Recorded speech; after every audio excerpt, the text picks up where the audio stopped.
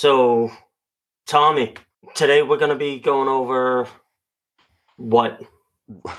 The way too early pre-draft rookie opinion of how we see, tiers of players, guys we like, guys. Ready, set, hut, hike.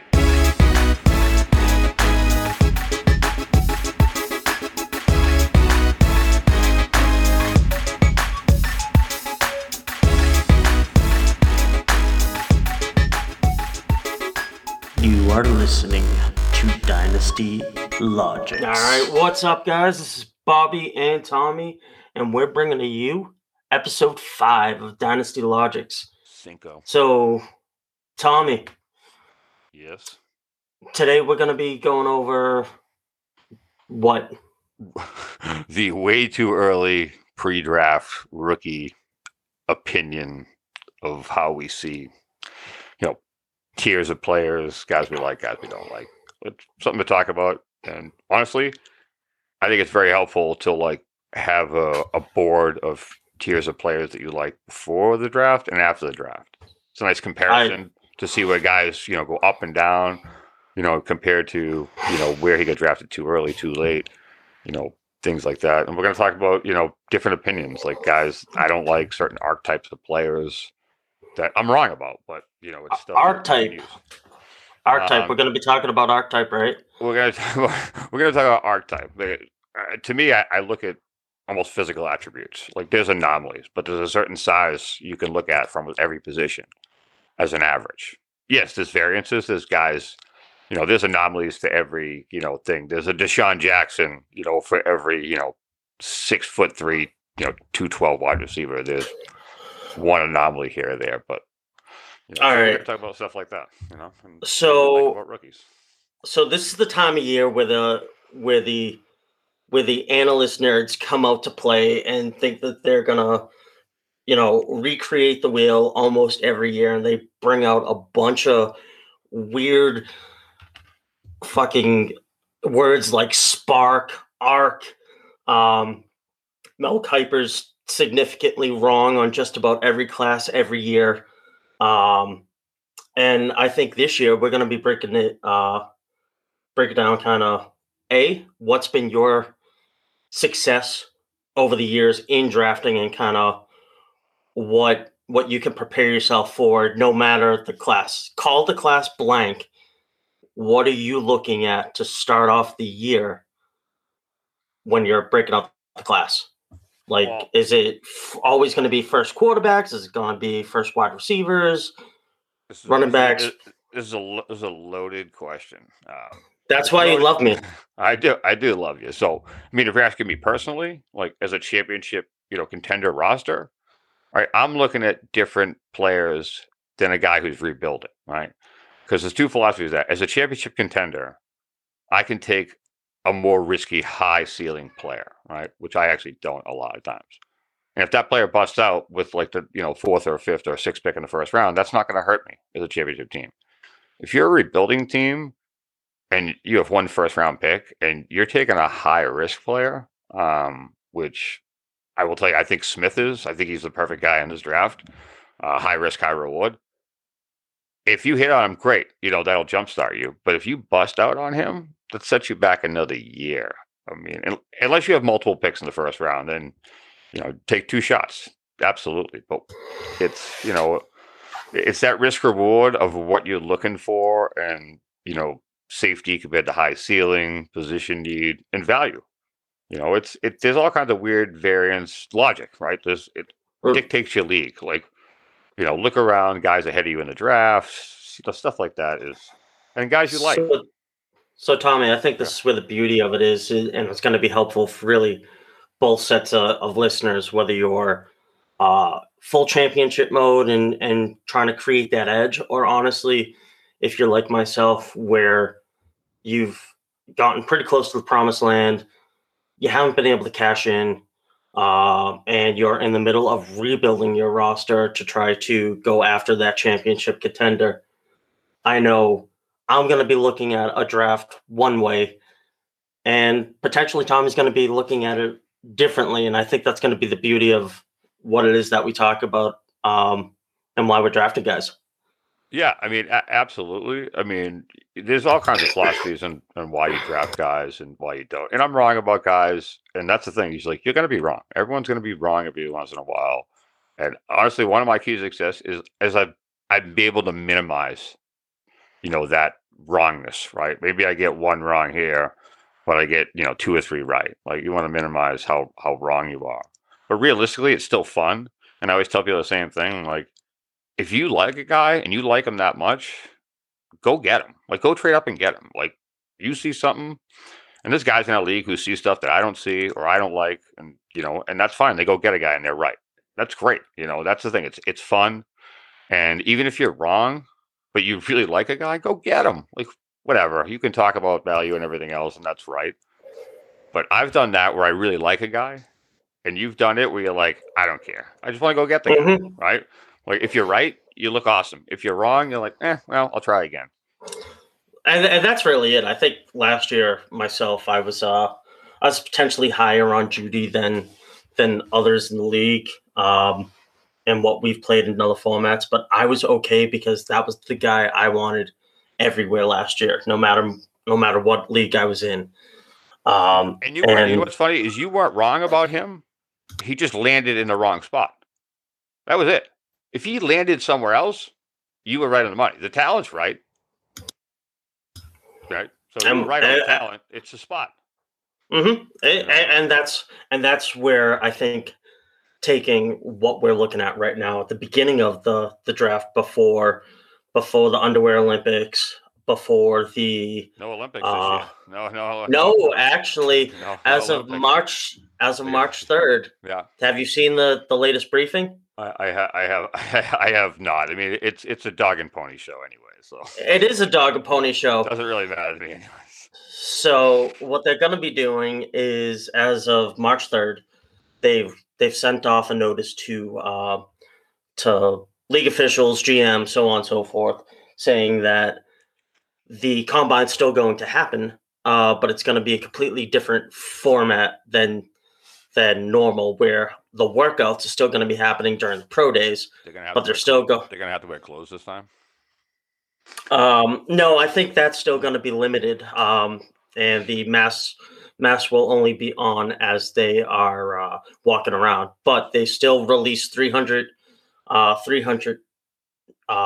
noted draft class prospects, and I believe it's still happening in Indianapolis, but they haven't set up the date yet.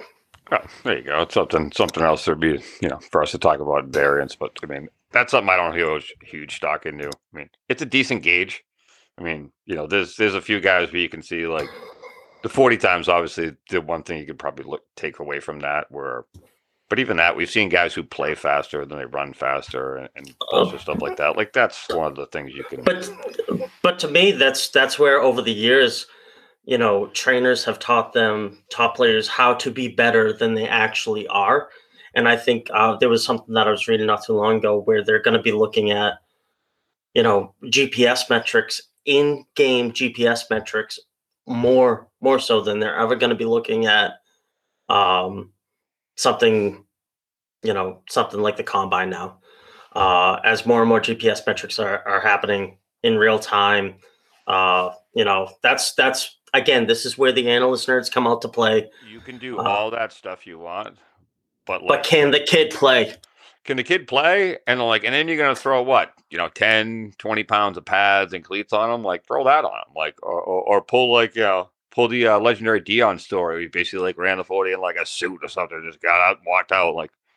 Run it normally. Run it in pads and equipment, not, underwear, pounds lighter. Yeah, exactly. I'm like, okay, that's great. You're going to be quicker, obviously, that way than you are, in that performance. But, just a couple of players. I would tell you every year there's a few players who definitely, move up and down draft boards because of 40 times.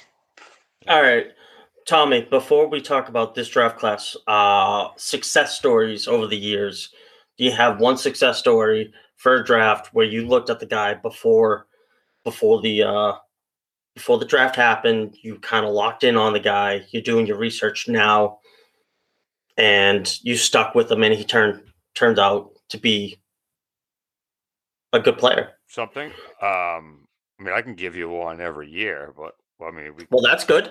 I mean, That's a good turnaround. I mean, there's other owners who don't.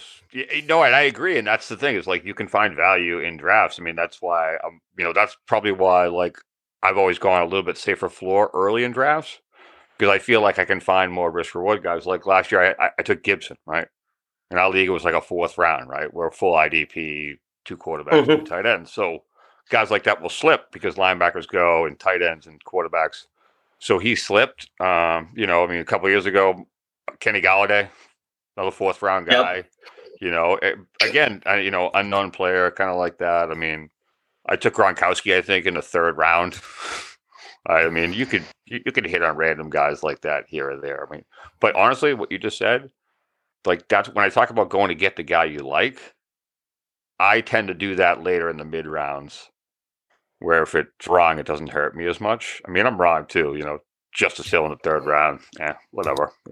It's fine. But like for that bad one, the next year I took Gibson in the 4th, so that made up for it because I liked the guy and I wanted to get the guy, and it's cheaper for me to go take a shot in a guy I love and pay for that 3rd or 4th round pick than it is for me to pay to try to go up 4 or 5 spots in the 1st round, and the guy doesn't hurt me as much. But it's that those are guys you find later on that you back pocket. That's like a safety blanket. Like you're like, okay, I don't get the wide receiver I like.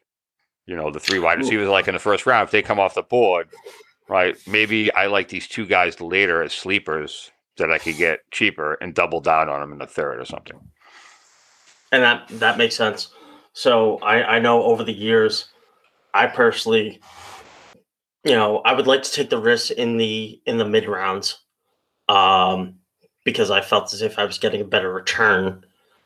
But in the, your 1st and 2nd pick, if you don't hit, it's gut wrenching. And when you don't hit year after year, it becomes more and more frustrating. And hopefully, there are more listeners out there than not who've not experienced that. But I'll be the first one to tell you, for as many championships I've won in redrafts, and how I've done well on a daily landscape, the draft can sometimes be overwhelming. And that's, I think, where now I've learned that it really isn't overwhelming if you go about it with a decent strategy and just, trying to make it easier than it should be. Be flexible. Right? Be flexible. If you're flexible and you have fun with the draft, and you're partly right, like busting out in the 1st round, yeah, that hurts people, but it people look at that as like the gold standard of like, oh, that guy was a bust in the 1st round. Well, maybe he was, but maybe you hit in the 2nd round. Like, I would tell you, like my point of view, like I took Hilaire last year, right in the 1st round. Right, it wasn't great, right? Didn't help me like that much, right? So you can, he's still a wait and see. I wouldn't call him a bust. But I overpaid high in the draft to get him. But then I took Herbert in the 2nd round. So you see what I mean? Like I might bust out, and maybe my first 2 picks bust, but maybe I get Antonio Gibson in the 4th. Like as long as if you're in your draft, if you can walk away at the end of the year with 2 starters, no matter what round you pick them in, you're still winning. Like you're still winning. I mean. Would you like to hit, later and then, be crazy enough and smart enough to trade out of the 1st round, pick up value? Yeah. But as long as you're picking up a couple of starters every year in the draft, you're all right no matter where they are, Mm-hmm.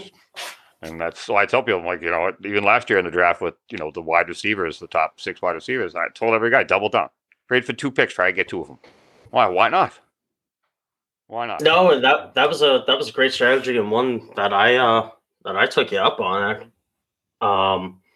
where there were in multiple drafts I got Judy and Jefferson, and that's why wasn't too happy. That's why Judy doesn't hurt you, right? Because you had Jefferson, and then you still have Judy, who if they get a solid quarterback play, I think he'll pan out fine, right? But you got 1, and then you could have 2. Yeah, absolutely. Like so, that's the kind of draft you want. you don't have to do it in the first round, but if you can do that throughout the draft, where you get a guy who showed flashes, and then a guy who produced, you're like, okay, well, that's good. The guys who try to look on, I know our drafts run, 7 rounds, 70 players, but as long as you hit on, 7 picks in a draft, if I hit on 2 and I get 2 starters, that's great. These guys who want to hit on every pick in the draft, like, okay, good luck to you. Like, you're well, that's an impossible feat. I mean, if you walk out and if you walk out with the expectation that you're going to hit a home run every time, what's going to happen? You're probably striking out every time. But if you go in, you study a pitcher. I know I'm going with a baseball analogy right now, but if you study a pitcher, it's spring training. You can do it. Yeah, just fucking keep making the hacks and straighten out the hit, man. Well, eventually get something. Well, yeah, I mean, hopefully, I mean, but that's where I think the balance is of, like, if you're taking, 5 draft picks and you're taking every one of them as a high ceiling guy, like, I would tell you that maybe you should take 3 high ceiling guys and 2 safe floor guys. Like, that's where I think, like, you should, we get guys in the draft who take all high ceiling guys, and, like, if they hit on one of those, they can hit on 1 high ceiling guy and win. Whereas if maybe I take, only 2 high ceiling guys and 3 floor guys, and I hit on my 3 floor guys, like, I have to take more on the floor guys. You understand what I'm saying? Like, the floor guys so are more basic.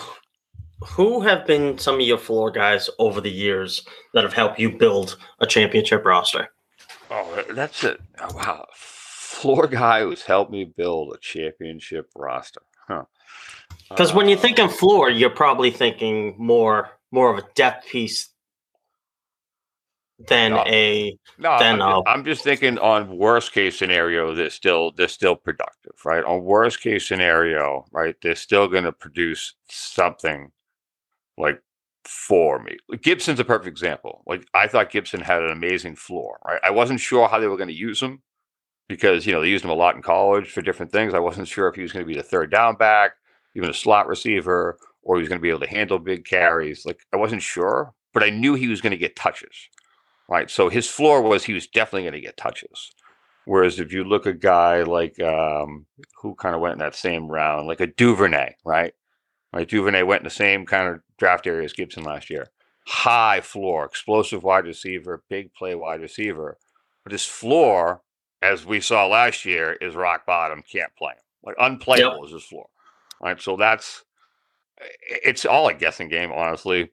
But, like, that's stuff that that I look at, and sometimes it works and sometimes it doesn't. But you can find those guys in certain situations. It all depends. I mean, it all depends on team, and play. But Gibson's a guy I liked this time last year because of the talent and the versatility, and the landing spot helped. Right, I mean, that helps or it hurts. I mean, and that's where I think, this is why you're looking at the rookies this early, right? Just to get that kind of base understanding of what you think they can be doing, and then you reassess and clean up your draft board after that class's draft happens.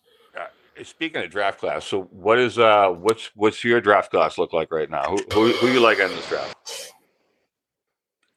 We're gonna talk 2 tight end, 2 quarterback league that we're in with full IDP, right? Exactly. Okay. And so glad you touched upon that. Some of the things that I'm looking at right now, I did break off some of the class into tiers. So right now, my first 20 players, and I'm not going to give you 20, but I have. Give me 5, will you? All right. My tier 1 guys, that's your chalk. Trevor Lawrence, Chase, Justin Fields out of Ohio State, the kid Travis. Do you know how to pronounce his last name out of Clemson? Etienne? Etienne. And I would say Kyle Pitts is my number 5 this year. Okay. All right. So I can see that. So you got Lawrence, right, and then you got Jamar Chase, right, is your number 2. Yes. Okay, and then you got Justin Fields, your 3, right? 3 Travis Etienne, right, as number as 4, the 4. as your first running back, and then Pitts as number 5, right? As 5. Okay. And you could put Harris out of Alabama right there as well, or maybe you even put Smith and Moore there, and that's where the cusp between 1 and 2 is for me. Huh. Okay. Interesting. I'll agree with the top couple you got there. But again, I think there's a lot of risk in that second tier that, we're not going to get to. I mean, I agree. I mean, Lawrence is the one. I mean, if you're in a 2 quarterback league, Superflex league, I mean, you're taking Lawrence or you're trading the pick if you don't need the quarterback for a boatload. And honestly, I got Fields too. Right? I got Fields too because I just think it's funny because he gets a lot of knocks and a lot of people have had him, a lot of rankings and productions you see have him down.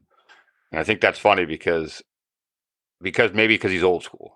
I look at him like almost like a Matt Ryan. Like he's a pocket passer. Right? Doesn't have the intangible it seems like everyone has, but guys like Lance and Wilson. But I think he's I think he's my number 2 safest guy. And honestly, you're gonna laugh about this. I mean, I think the 3 safest guys in this rookie class are Lawrence, Fields, and Pitts.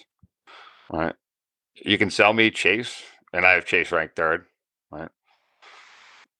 And honestly, I have Pitts ranked 4th, right? Because I think he's that safe.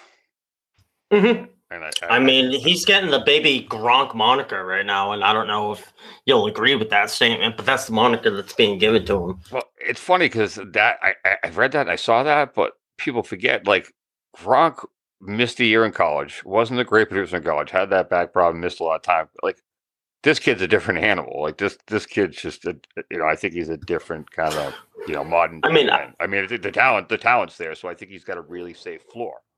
Right? The talent's there. Could you see him in the top 3? Could you see him in the top 3 this year of a rookie draft?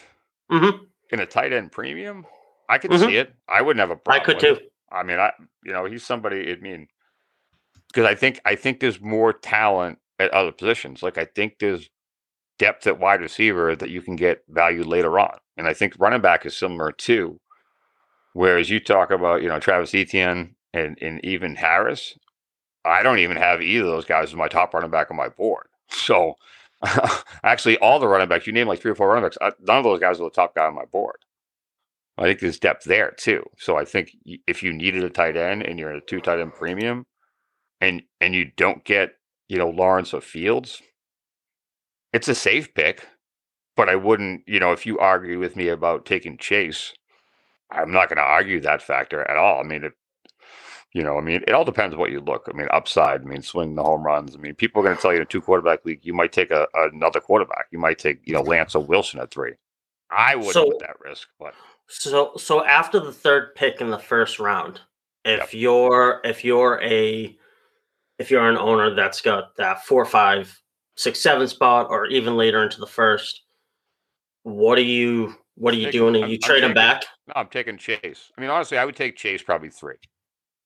I think Chase and Pitts are 3, 4. Right, so that's the 4 that I feel very comfortable with taking any one of those 4 guys. Right. After that, the 5th guy, that's where it's like. That's all on preference of where you think a guy is and talent. Like, I got Williams. I got Javonte Williams out of North Carolina. He's the guy. I like him a little bit better than the other 3 backs, that people like, and that's fine. I like him a little bit better than Etienne, and I like him better than Harris. So that's why I think, you can get a little bit more value. And I think to me, it's those five guys that I like. And after that, yes, if I'm at the 6th pick, I'm trading down. Similar. I mean, unless you love a guy, like I said, if you love a guy here, absolutely. I mean, I'm not knocking, Harris or Etienne. Like, they both have talent and skills. They also have concerns that I don't need to take when I can take a guy like maybe like a Williams a little bit later. Mm-hmm. Well, so to your point, Tom, we're having some technical difficulties. I don't know if you can hear me right now. Technical difficulties, I can hear you. Don't worry about it. That's fine. While Bobby's fixing his stuff, I mean, I'll tell you this. I mean, I don't have a knock on people taking Smith. I think Smith is a complete talented guy. I mean, the playmaking ability. I mean, it's all there. I mean, I have concerns with the size. And I've seen his weight from 160 to 175, and he could be the anomaly. Like, he could be like a Tyreek Hill kind of guy. Absolutely. But am I willing to take that risk on the 5th or 6th pick? I don't know if I am. I don't know if I am, because I think there's a couple of guys like that, who are, kind of in that same boat. There's very explosives. Moore is very explosive. I think there's a big group of very, very explosive wide receivers who all have one thing in common: they're small. Which is great but it's also an anomaly. I mean, the guys who produce in the NFL, find me a bunch of guys who've produced in the NFL who are, 6 feet or under and under 200 pounds, like, 5'10" guys, 6 feet, 170, 160. You're going to have a hard time. You're going to find me one, maybe once a year, maybe once every 2 years. But like, that's the anomaly. That's the 10% out of the 100% at the other side. That stuff I don't like to take, but I would. I mean, if I'm a contender and you're like, I really like Smith, go take Smith. If he turns into like, a Tyreek Hill or, a great explosive wide receiver, bonus for you.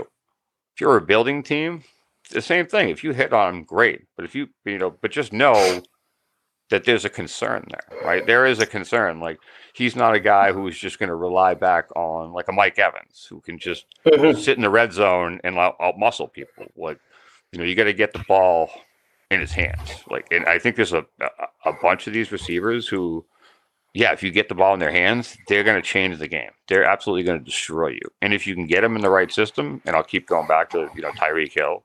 I mean, Deshaun Jackson was the same kind of player. If you have the right system and team and quarterback, and you can feed a guy like that, through the roof. If you don't, I mean, look at like Marquise Brown, right? He's another guy, same kind of player, right? But Lamar Jackson doesn't consistently throw 10 targets to him. Right? But if you put him on a team where he did see 10 targets a game, I think he would be like that kind of explosive player.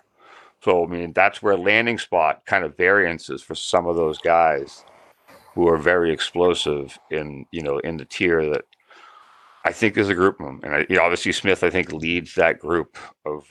So Tommy, yeah, I got a question for you. I'm gonna shout a name, and let me know if you've done any homework on the guy yet. The kid Bateman.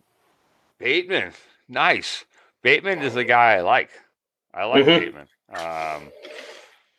Does he go in the first round, or I see him in the? I see him in the second. Well, if you're asking me personally, I would take him.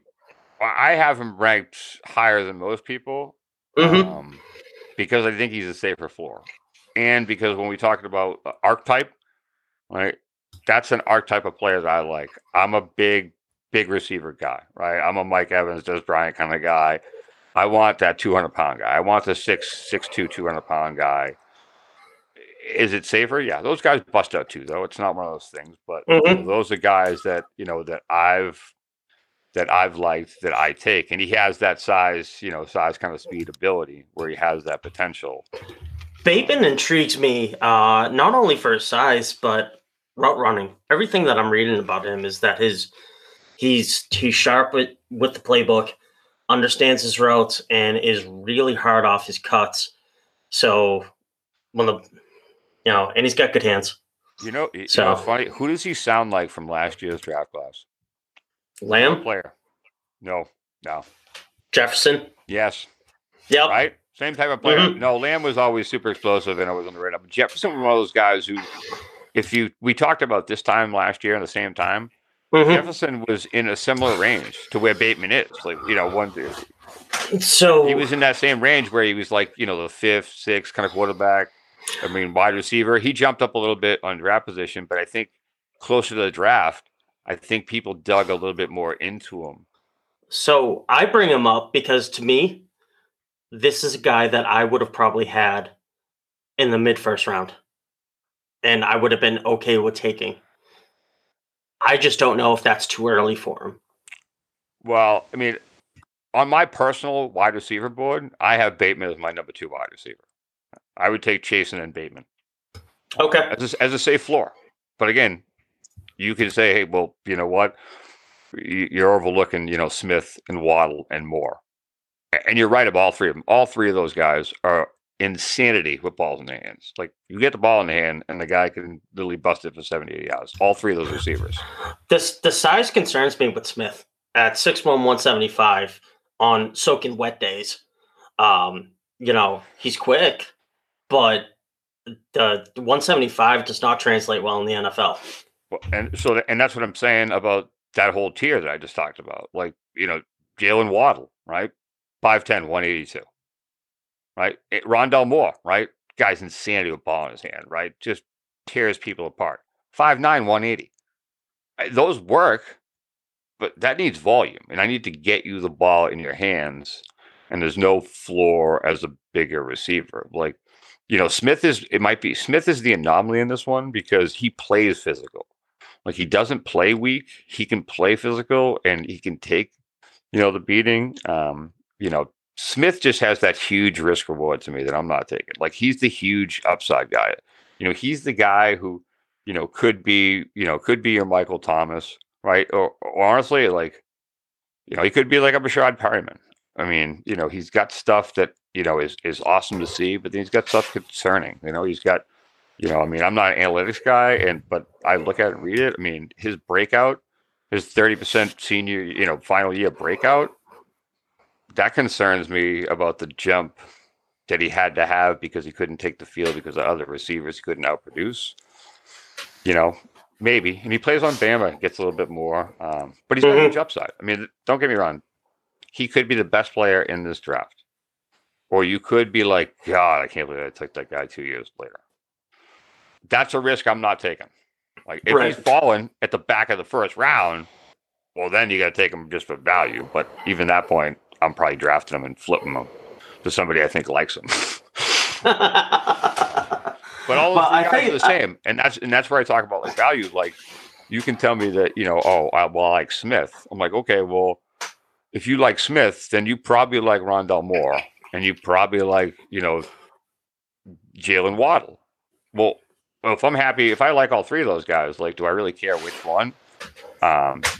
Not particularly. I mean, they all, they do different things. I mean, I think Smith is obviously, like I said, he's the pinnacle of the guys.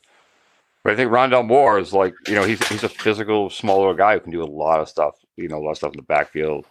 They're just explosive. They're game-changing kind of guys. But, I think those guys, honestly, those are kind of team-oriented where if they land in the right team in the right spot, yeah, they could be something. But this time of year, they're not the risk that I see, taking at that position because that's not the particular archetype of it's not a safe floor for that archetype of position. But, so if there's somebody still in that second tier that we haven't mentioned yet, that I think should be getting mentioned probably for that second round pick.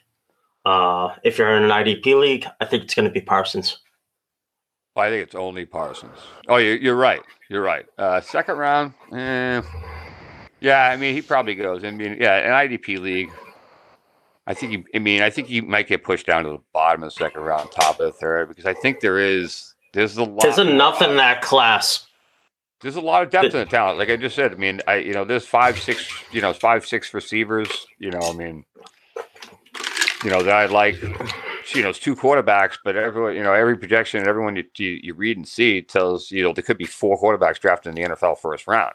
Well, it's a quarterback league, so you're going to see at least 4 quarterbacks go, right, in the first 2 rounds of the draft. So that's going to push stuff back. And I think there's, decent running back depth, at least in the top, 4 or 5. I mean, I think there's 4, really solid running backs, and then a lot of really good potential running backs, depending on where they land. But yeah, I mean, we'll talk about IDP. I mean, in my mind, it's like him, and then I think everyone else is like situation. When we're just talking linebacker specifically, but I mean, there's a couple. It is situational, but I think Browning will be in your third as well, third to fourth round. Yeah,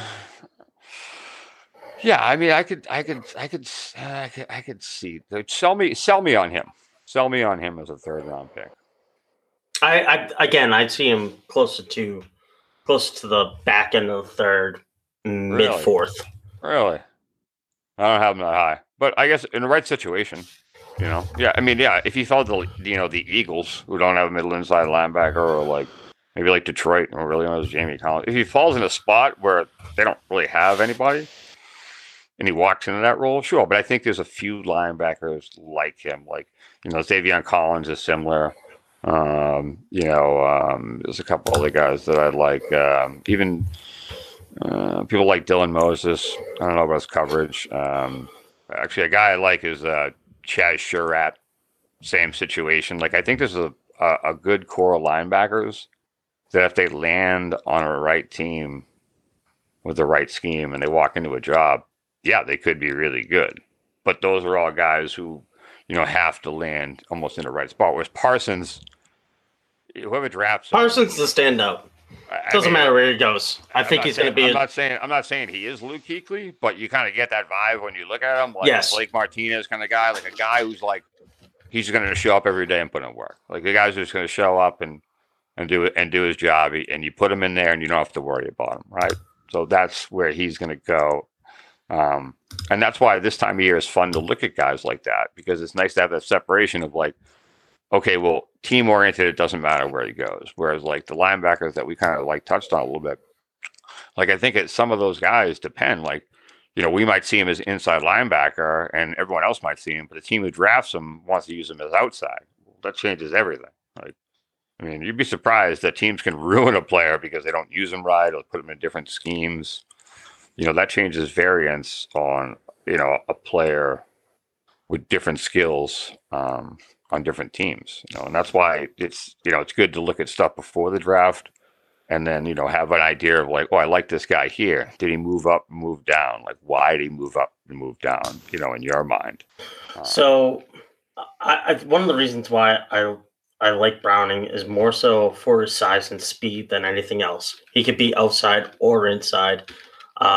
Most things I'm reading is that he'll end up going to the inside, and based off of that situation where he gets drafted and if he fits in the right scheme, I think he's one of the defensive guys that I'm looking at a little bit closer in this class. Yeah, I mean, don't get me wrong. I got him in my, he's in my top 5. He's top 5 linebacker. I mean, absolutely. I mean, but I think he's in that group of the couple of guys that I've made. I think even Xavier Collins out of Tulsa. He could play outside or inside, so that depends on him. But he's a talented guy. You got the kid Bolton and the kid out of Notre Dame that I can't pronounce. Wusa Koramua. I love Samoan tacklers. Love Samoan tacklers. No, I mean, you know what? It's funny because I mean, I like them too. I don't like them as much. I don't have them that highly ranked, honestly. I don't have him in my top 10. I don't think, honestly, because I think there's a lot of guys who could land in good spots, linebacker wise, that could be a little bit better. Like Monte Rice out of Georgia. Another guy like Rice. That, it could be a solid player. I mean, even a deeper guy like a Riley Cole. South Alabama, small school guy, but like he's a tackler. Like the guy finds his way around the ball. He's a guy who tackles. Like but where are they going to put him? Like he's the guy where he could play outside, or if he got a little bit of more coaching, maybe he could play inside, and that's a key variance. I mean, Patty Fisher's another guy I like out of Northwestern. Right, same thing. Good speed, good size, relentless tackler. Like the guy just tackles like everything. Like flashy, no, but he just tackles anything that comes near him. And there's one more guy like it's Tony Fields out of West Virginia. Mm-hmm. Right, another guy, right? But I think those guys depend, on where they go and who use them. So, maybe Colin Kid. Again, I was telling you how much I enjoyed the Samoans. Let me just give you a quick stat because it's fun. He was a 4.6 40 and then had a 13.10 SAT score. The kid's bright too. And he's more so a safety, but that's that new hybrid where they want you to cover all over the field but still tackle anything that's coming in front of you. That's why I'm thinking if you can get him into the later rounds, in that 4th or 5th round, I think you get a nice pickup. You're saying he could be a value Justin Simmons from last year, right? Is that who it was from last year? Went to Arizona. Who was the guy? Was it Simmons or Timmons?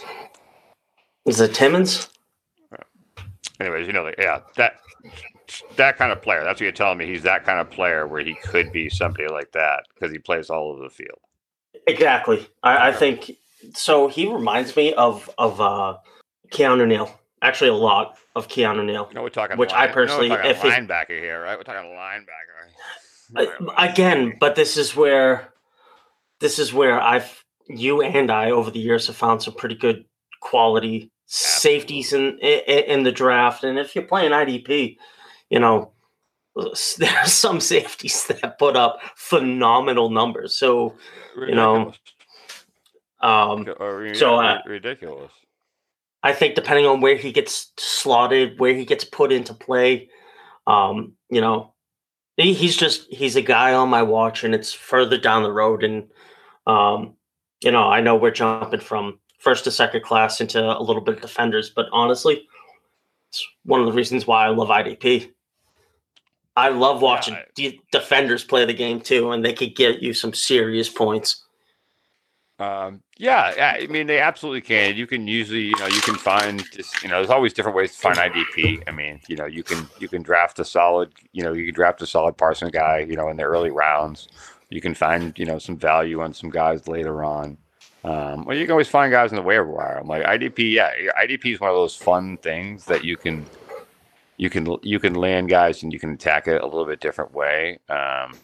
And you always get that bonus because you always got a couple owners who kind of overlook it, a little bit more, like kind of like ignore it a little bit.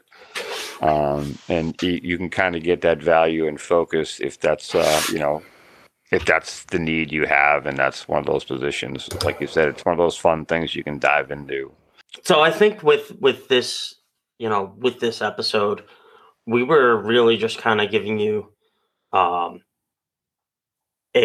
overlook of what this class has. And Tommy, what are your thoughts of this class as a collective? Are you trading back? What are you trying to do with this class this year? I'm either trading up for my guy or I'm trading back a little bit because I think there's value. I mean, I think the top 4 or 5 players that we talked about. I mean, if you're trading up, you'll get Lawrence or Chase or Fields or Pitts. Go for it. Go for it. Even you can even tell me that you're trading up for Smith, and I'm wrong about Smith. Absolutely, go for it because he's got huge upside. Absolutely, I'm not taking that risk, but I understand it. But after no matter what, I think there's a lot of similar players. Like, I mean, and you could even sell me you could sell me more, I guess, in the same tier because he's got that huge explosive upside. But I think there's a lot of similar guys like that, depending on what you look for and what you like. And the bottom line is, if you like a guy, go get a guy. Like, if you really want a guy. Took the words right out of my mouth. Go get your guy, right or wrong. I mean, and I laugh. I talk about this all the time, the guys in the league, especially because I win and I'm the commissioner of these leagues. But every season, I call guys and I said, hey, you had a nice season. Guys like, I lost. I said, yeah, but you know what? You were right on this player. Like, I called a guy last year. He lost in the finals. We all broken down. I said, dude, I was wrong about Akers because he produced me at the end of the season. You were right. I said, you should be happy about that. I said, I was wrong. You stuck to your guns and you got guys. Like that's a moment. That's a thing in Dynasty where I love and I think other people should appreciate. Like, okay, you might have not won, but like, you hit on one or two guys that guys didn't see, right? You got a guy that everyone was like, I don't really like the guy. Like, Smith, perfect example. Like, guy in my league could be like, oh, I heard you on the podcast. Like, you don't like Smith? I'm going to take him. And then in a year, rub it in my face, and I'll be like, I was wrong. Good for you. Mhm. Absolutely. But that's a good feeling to have in Dynasty. Like, it's one of those fallbacks you can have about, well, my team didn't produce so well, but it's getting a little bit better. But I'm like, oh, you hit on picks? Like, and I'm the biggest proponent of that guy in our leagues. Like, I'm the guy who backs people going, that was awesome that you hit on that pick. Like, hey, that was a good move. Hey, that was a good trade. Like, I do a lot of that in our leagues to remind people that it's fun. Like, and you should be happy, to, be getting better. Where, especially newer guys in Dynasty, like, and I say it all the time, it's chess, not checkers. But a lot of guys try to play checkers. Like, they all want instant gratification. I'm like, slow progression. I'm like, hit on a couple of draft picks. Like, that's awesome. Like, a year and a half, you could be right back in it. Like, don't be, hang your head and stuff like that. And it's fun. Like, everyone wants to hit on guys that nobody saw. Like, and that's my joy about finding guys later in the draft. Those guys that were overlooked. So there are guys that we've kind of gone around the board, haven't really gone into definitive, except that first top five. Are there people that you want to jump into for another batch of into that second tier of guys? I know we were talking about the wide receivers a little bit longer. Well, I mean, the next guy, after the first 3, 4 guys, right? So after Chase, Pitts, Fields, and Lawrence, I got Williams. I like Williams, the running back out of North Carolina. I have him rated number 1 on my board of running backs. Because I just think, again, maybe his floor is a little bit safer to me, right? Travis Etienne is a guy who, honestly, I look at him, I'm like, this kid could be Kamara, right? But then he could be, a Nyheim Hines, right? So am I taking a Nyheim Hines in the first round? Probably not, right? But Kamara, yeah. But I think he has that, that window. He could be this or that. And I think the same thing for Harris. Like, I think, you could look at Harris and be like, big size, guy runs downhill. You could be like, okay, Derrick Henry. Yeah, he could be Derrick Henry. But he also could be Jordan Howard, right? And that's honestly a fear I have with him. Whereas Williams, I don't have as much fear with because he put up really good numbers and a timeshare. He split carries with the other guy who I got, who's ranked in the top 5 right there. The other kid out of North Carolina right there. I just lost his name. That would be Carter? Yeah, thank you, Carter. Yeah, the Carter, who I like too. Carter's another guy where they split basically almost a 50-50 share. And they're two different backs. Carter's a more explosive, kind of like Etienne kind of back, where Williams is my kind of archetype guy, right? He's a do-it-all kind of back where he's not like the big back. He's not the super quick back, but you can see him getting a 3-down roll and, handling the volume. Like, he could be like a Joe Mixon, right? Not flashy, but when Mixon's healthy and he runs the ball, right, he's solid, right? Same kind of player. And I just think he has a safer floor of the running backs that I'm willing to take in that position. But that's what I'm saying. Like, all 3 of those guys are going to go in the first round of rookie draft. Would I be mad, if I end up at the bottom of the round and like, Harris or Etienne or Carter's there? Probably not. Carter's the one I'm probably 50-50 on at the bottom of the first round. But I see the upside. I can see the upside. I could see him in the second though too. Yeah, it all depends. The problem is like you got needs. You got needs, and you don't want to take risk on guys later on in the draft. I 100% get that. That's fine with me. If you want to take that, I think there's other backs just like him. Honestly, that's the reason why I talk about value. Like, I just don't see the value in taking a guy like him that early, because I think I can get similar kind of players a little bit later. And and take a bigger risk on. But I see the upside. You know, it's like anything else, and everyone else sees stuff different, sees something fun, and sees something outside. And it depends on your league. Like maybe your league takes, maybe the guys who draft behind you all are taking running back. So then maybe you got to take Smith. And that's the thing to talk about, tiers and value and the word you'll really hear us use is rankings. That's all league dependent variance of like what your league does, owners does, scoring rules and stuff like that. And that's why a lot of times we'll talk about tiers, like that tier break of like, all right, this is the guys that, and obviously I'll talk about floor and ceiling about, all right, these are the safe guys, and in that second tier, I'll have a mix of both. Like that second tier, I have Williams and Smith, right? So I have, a high floor, low ceiling guy, like, you know what I mean? And the same thing with Bateman. He's in that second tier for me where I think he's the floor guy, where Smith is right there with the same thing. I mean, Rondell Moore, same thing, risk reward guy. But I think there's a lot of depth afterwards. I mean, especially at wide receiver, I think there's even at running back, I think there's guys out there who you can go get. I mean, a guy who is highly touted, who looks like he kind of like slipped a little bit, I'm curious about, is Chuba Hubbard, right? Well, he was like the big guy like a year and a half ago, where he went off, right? He was going to come out, and he didn't come out, right? Oh, he's going to be a block, right? I mean, look where he is now. Like, where's he going to go? Like, second round, probably? Like, bottom second round, maybe? Yeah, but see, that's still a guy that if you're taken in the second round, I'm happy with that. Are you? Maybe even third. If I could grab him in the third, if I could get him in the third, if I could get him in the third, I'm pretty excited. If I could get him at the back end of the second, I'm still not upset about it. Yeah, I could see that. I mean, I would tell you, I got him. I mean, he's in my top 10 running backs. I mean, I'm not gonna, he's in the top 10. He's in that. I got him in that 7, 8, 9 range. So third round. I'm all in. Second round. Again, I think there's a group of talented running backs that you can take shots on, that I like. I mean, a guy like Trey Sermon, Jamal Jefferson. The guy Jefferson, I'm really intrigued by. Yeah, I mean he's another guy who's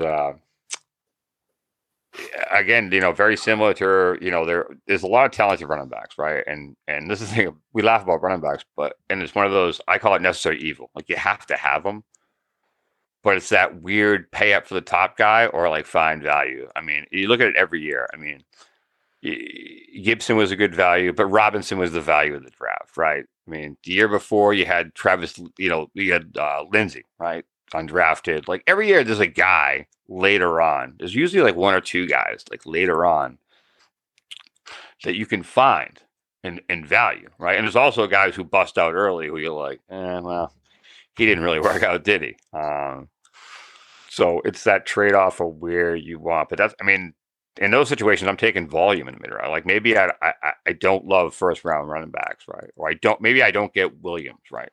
And I don't love the rest. So maybe I'll trade back and try to get, 2 third-round picks and now double down on running back in that round, right? Maybe I double down and try to get, 2 backs that I like instead of like trying to trade up and overpay to try to get the 1 back I did, or forced to take one of the other backs that I have questions about. Like, I have questions about these guys. Like, why am I going to pay for them at that price? All right, so I'm going to throw Bring it. Kenneth Gainwell. Yeah, I like Gainwell. Nice. That's a good one. I like Gainwell. He's the guy I like. He's my top 10. I like Gainwell. But again, I think Gainwell is one of those guys I have very similar to Carter. Like, he's a little smaller back, right? He's like 5'11" or something. Maybe call him close to 6 feet, 190 something. But he can catch explosive too. He's electric. He can. He's one of the guys that I'm. If I can grab him at the top of the second, I'm happy with. But I think he's going in the first round. So let me really? Maybe. Really? Wow. Maybe. Again, different archetypes. You like those backs, right? You like those smaller backs. You like those smaller PPR backs, right? I would tell you that, that Gainwell, I would actually probably take Kylan Hill, kid from Mississippi State. All right. I actually might take him over him. Well, this is, I mean, but at 10, landing position. I mean, that all depends. But again, archetype. Like Hill's a bigger back, right? And that's the archetype I like. 5'11", 215. Like that's a guy I like a little bit better but he's different. The bigger backs are different because they have to have a 3-down roll, right? So that's the split of people talk about like safety. Well, those smaller backs are just as safe nowadays as the bigger backs are. Like they're honestly the same because like those smaller backs can be used in any system, right? Whereas a lot of the bigger backs, like they need 3-down rolls. Like a 2-down roll is not going to cut it. It's just not going to cut it. You know what I mean? Like, so you need those guys, and that's the difference of how the NFL has changed. Where back in the day, like if you had these smaller backs, they had to be in a team that used that guy. Now everyone uses a guy in the backfield mostly, right? So they can be useful in any single team. And I think there's a bunch of running backs like that. There's a bunch of like you can go Trey Sermon or Iowa State. There's a bunch of this running back class is awesome for people like me and you because there's a whole group of really big, bigger backs who could be 3-down roll guys, and then there's a whole bunch of like versatile, smaller, explosive guys. So whatever you like as running back archetype, there's a bunch of them in this draft, which is fun. That is, I mean, the more I look at it, I'm like, this is great, and the more I read about it. That's why I would probably trade down almost at running back because I might be able to take two. Maybe I can take a guy like, Gainwell, and I can take both of them. Like, and I can be like, all right, well, let's take Gainwell and Hill instead of me taking, Etienne. You know what I mean? So, because I think there's those two archetypes and there's a lot of them in this draft. But landing spot matters, on some of these guys. And, there's a bunch of them. The kid Stevenson I like out of Oklahoma. Big back though. You know what I mean? Like, well, I know you were talking about Herbert as well, and that's where there's a lot of talent in this class, and this is going to be where I think what any owner, no matter what they're attempting to do, is figure out what it is that you like and go get your guy.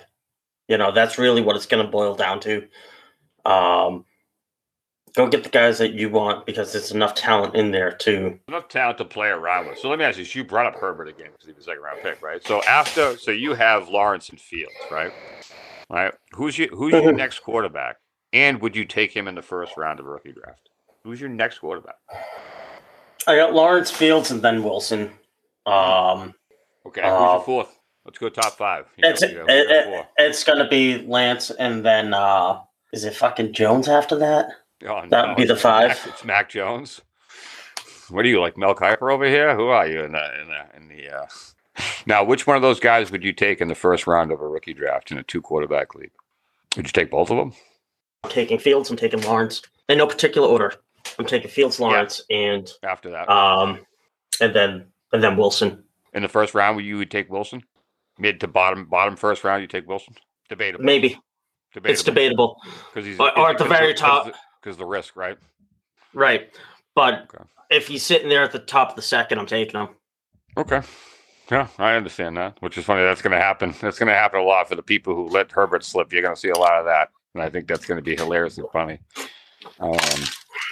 What about you? So yeah. I mean, I get it. I totally understand where people are coming from, and especially like those quarterbacks. I honestly can tell you that I wouldn't touch any of those 3 quarterbacks. I'm not taking any of them. So,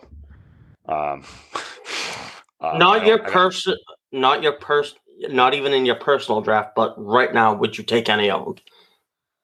I'll tell you this, right? I would rather trade back, right, and take Kyle Trask later on. Interesting. Right? Interesting. Right? That's, I mean, because I think the great part is like there was a league trade that just went down. I'm getting a phone call about it. I'm trying not to look at it. Can you silence it? But it's hilariously funny because that's the reason why the phone's going off, because that's why it's funny, because we're talking about Dynasty and trades are going on left and right. Well, Trask I like because if I'm going to take a risk, and I think all three of those quarterbacks you named have bigger risks than I'm willing to take as honestly in a quarterback position, I can just trade back, and maybe a guy like Trask, you know, I can get later on depending on obviously where he lands and stuff like that. But there's been so many first round quarterback busts like in the NFL, and I read the upside on both of them. Like I know the upside for Wilson and Lance, but I also know the negative on both of them, and it's enough to make me not want to take that risk, even in a 2-quarterback league. I mean, unless you got multiple picks, then that's fine. Like you could take the risk on that guy, and absolutely, but I don't think it's necessary. I honestly would rather take the pick and trade for a guy, who's already on a roster than, take one of those guys, because I think the risk is there. Small school guy. One's a small school guy, and one's a guy with 1 year production. Right. That's pretty much what you're selling me right there with that. I mean, I see the upside, but again, a floor ceiling guy. I just don't see the floor on those two players. Like, I think the floor could be atrocious. So I guess when you asked me a question, right? Yeah. But hold on, you asked me a question. Give me your top 5 quarterbacks. Yeah. So I gave you my top 5 quarterbacks, yes. right? Yeah. But then you said I'm gonna wipe my ass with your quarterbacks. So what do you want me to do here? I'm not going to wipe my ass with your quarterbacks. I'm personally not going to take the risk on them, but I understand the upside, right? So, I mean, we're playing devil's advocate here, right? And that's the whole thing about logic, right? That's the whole thing that we talk about all the time. Like, there's two sides to look at it. You see all the upside, right? You see Trey Lance, right? So, Trey Lance, what do you see in Trey Lance? All right, what's Trey Lance bring to the table? The rushing, right? Is that right? Yes, and that's a part of the new football climate. That's a part of the new quarterback climate where, as a collective throughout the league, it's becoming I don't want to call it the trend, but I want to say that the dynamics are out there enough that the running quarterback or the running passing quarterback can do well. And it wasn't just kind of the one-offs, I think. So, no, it's funny you said that. So, you're right. It's actually the same logic I use for wide receivers. The reason why the running quarterback, because he has a safer floor.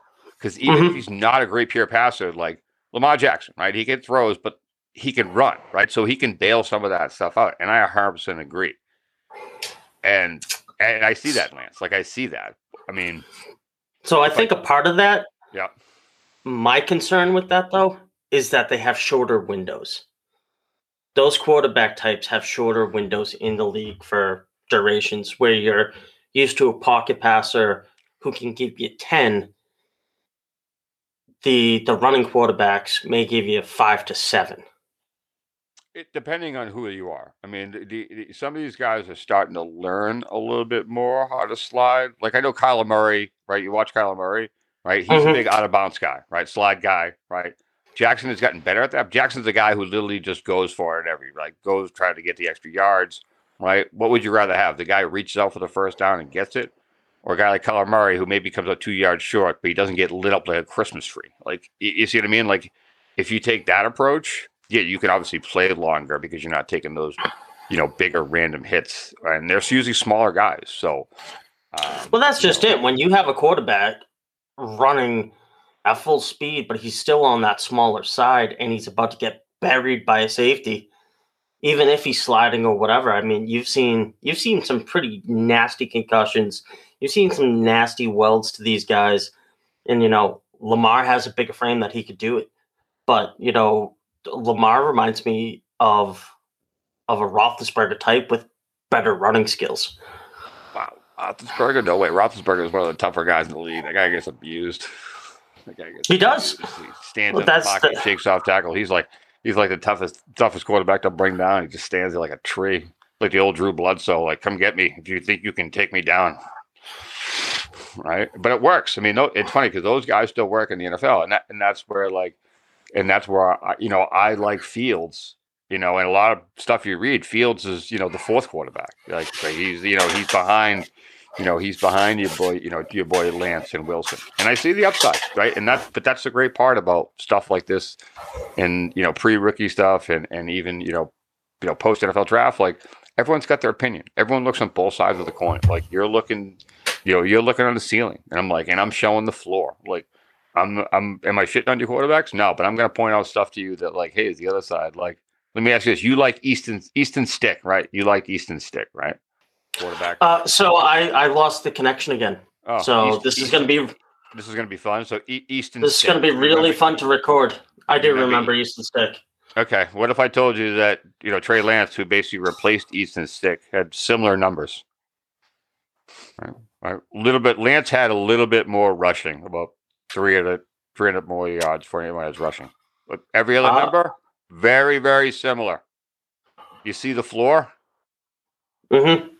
That's all I'm pointing out. But your upside, absolutely. But that's the draft strategy, and that's actually the Twitter poll I put up today was: Are you going ceiling in the draft, in the rookie draft, or are you going floor? There's no wrong way to do it. There really isn't. I mean, floor has worked for me, but I've seen other owners who ceiling works for them, right? But you definitely should see both sides in every player. Like if you're like, oh, well, I like this, I'm like, well, have you seen this? Well, yeah, I don't care about that. I'm like, well, you should care a little bit. Like, don't be blind to it. On the same opposite side, like, I mean, I could be, dead wrong about Fields. Like, I could see, a pocket pass like Fields, like people could be right. I don't think so. Right. So one thing that I always try to be mindful of is time. And I think is not on my side today. No, it's not. We're approaching that wrap up point, Tom. So it's all good. We got plenty more rookies to just we really do. It's gonna be ceiling floor, me and you all season. This is gonna be great. I mean, it's great. Ceiling floor. Here it comes. We're gonna be all over the place, within reason, of course. We'll see about that. Why don't you give us a quick 2 cents of like what this class is for you and what value. What this class is value because I think there's a lot of very similar.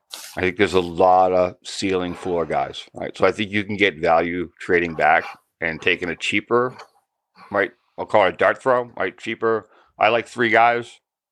Maybe you slide back and you don't take the top guy on your board. You take 3, right?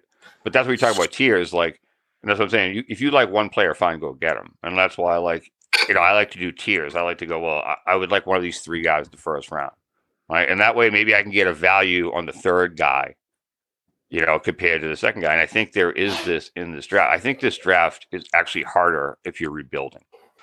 I'm like, I think you have to hit on upside. Like, if you're rebuilding, and you're not taking like a Pitts or a Lawrence. I think you could sell me take Smith, and I'd be like, yeah, I can see why. I can absolutely see why that could jumpstart your franchise.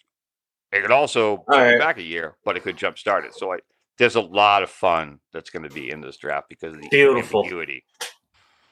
So I'll give you my 2 minute last 2 cents because you were talking about going to get you guys. The price went up. It's like a quarter nowadays. So I am going to just keep tailoring my draft this year based off of the strategy that I was kind of putting ahead, as we were talking about in our previous episodes, kind of building out that draft strategy, the offseason with that offseason toolkit that we were talking about. But really, this draft class to me is everything about just going to get you guys and just figuring out a way to take your guys and get the best value for them. Yeah, I mean, you're right. There's a lot of that out there. It's just picking your spots on it. Like, picking your spots. That's why I've asked people, I've talked to people, like, and it's 50-50. Like I said, some people like to go get their guy. Some people like to minimize risk, and There's different things, but that's what makes that's what makes every fantasy league fun. Like I always tell people the same thing. Like I'm wrong about guys, I'm right about guys. But if we all just like the same guys and didn't like the same guys, like, all right, well, that wouldn't work. So you need both sides. Like that's why it works great. Your ceiling and the guys you talked about were all high ceiling guys. And I'm like, yeah, did I rip into them a little bit? No, but I just showed you the floor that I see. Right? That's the big difference. Like, okay, so you start seeing, oh, I see the ceiling. I might start the floor on a guy and say, all right, I went to a floor and then ceiling. So, but that's what you look at, and that's the fun. Like you can dial in and see that group and tier, and like you can put a group of guys in the tier, and you named off a tier of guys high upside, and I named off a tier of guys with good floors. Right? And that's the fun of it. To this time of year, that's the fun of it. And then to see if they move up and down, getting close to the draft. Maybe you can try to trade up in your draft now and get position. I think I think the thing that we could close out with this class, and just like any other class, is that there's no one person that you have to have. Pitts, you can have Lawrence, Pitts, Lawrence. Why must you always do that? After that, So, Pitt, either way, even if I said there's always one guy, you've got to figure out a way to go to the opposite side with me. So fuck you. So I do. Pitts is probably one of the guys that I'm going to key in on. Lawrence, if I were to give you my top three, Chase, Lawrence, Pitts. Yep. So I'm fine with that. I agree. After that, go nuts. Whoever you like. It's all preference. It's all personal preference. After that, go to town. Right. And when you can do that, in these drafts, like last year's draft was kind of like chalk. You can see the first round kind of obviously. This draft's going to be awesome. This is going to be so much fun because it's great. That's where you're going to find value in random stuff, and it's going to keep you in check. And you're going to have to be on your feet. It's going to be awesome. I'm excited for this. I'm excited as well. So I, keep the excitement going and keep listening to us. Have a good day. Always a pleasure. Always.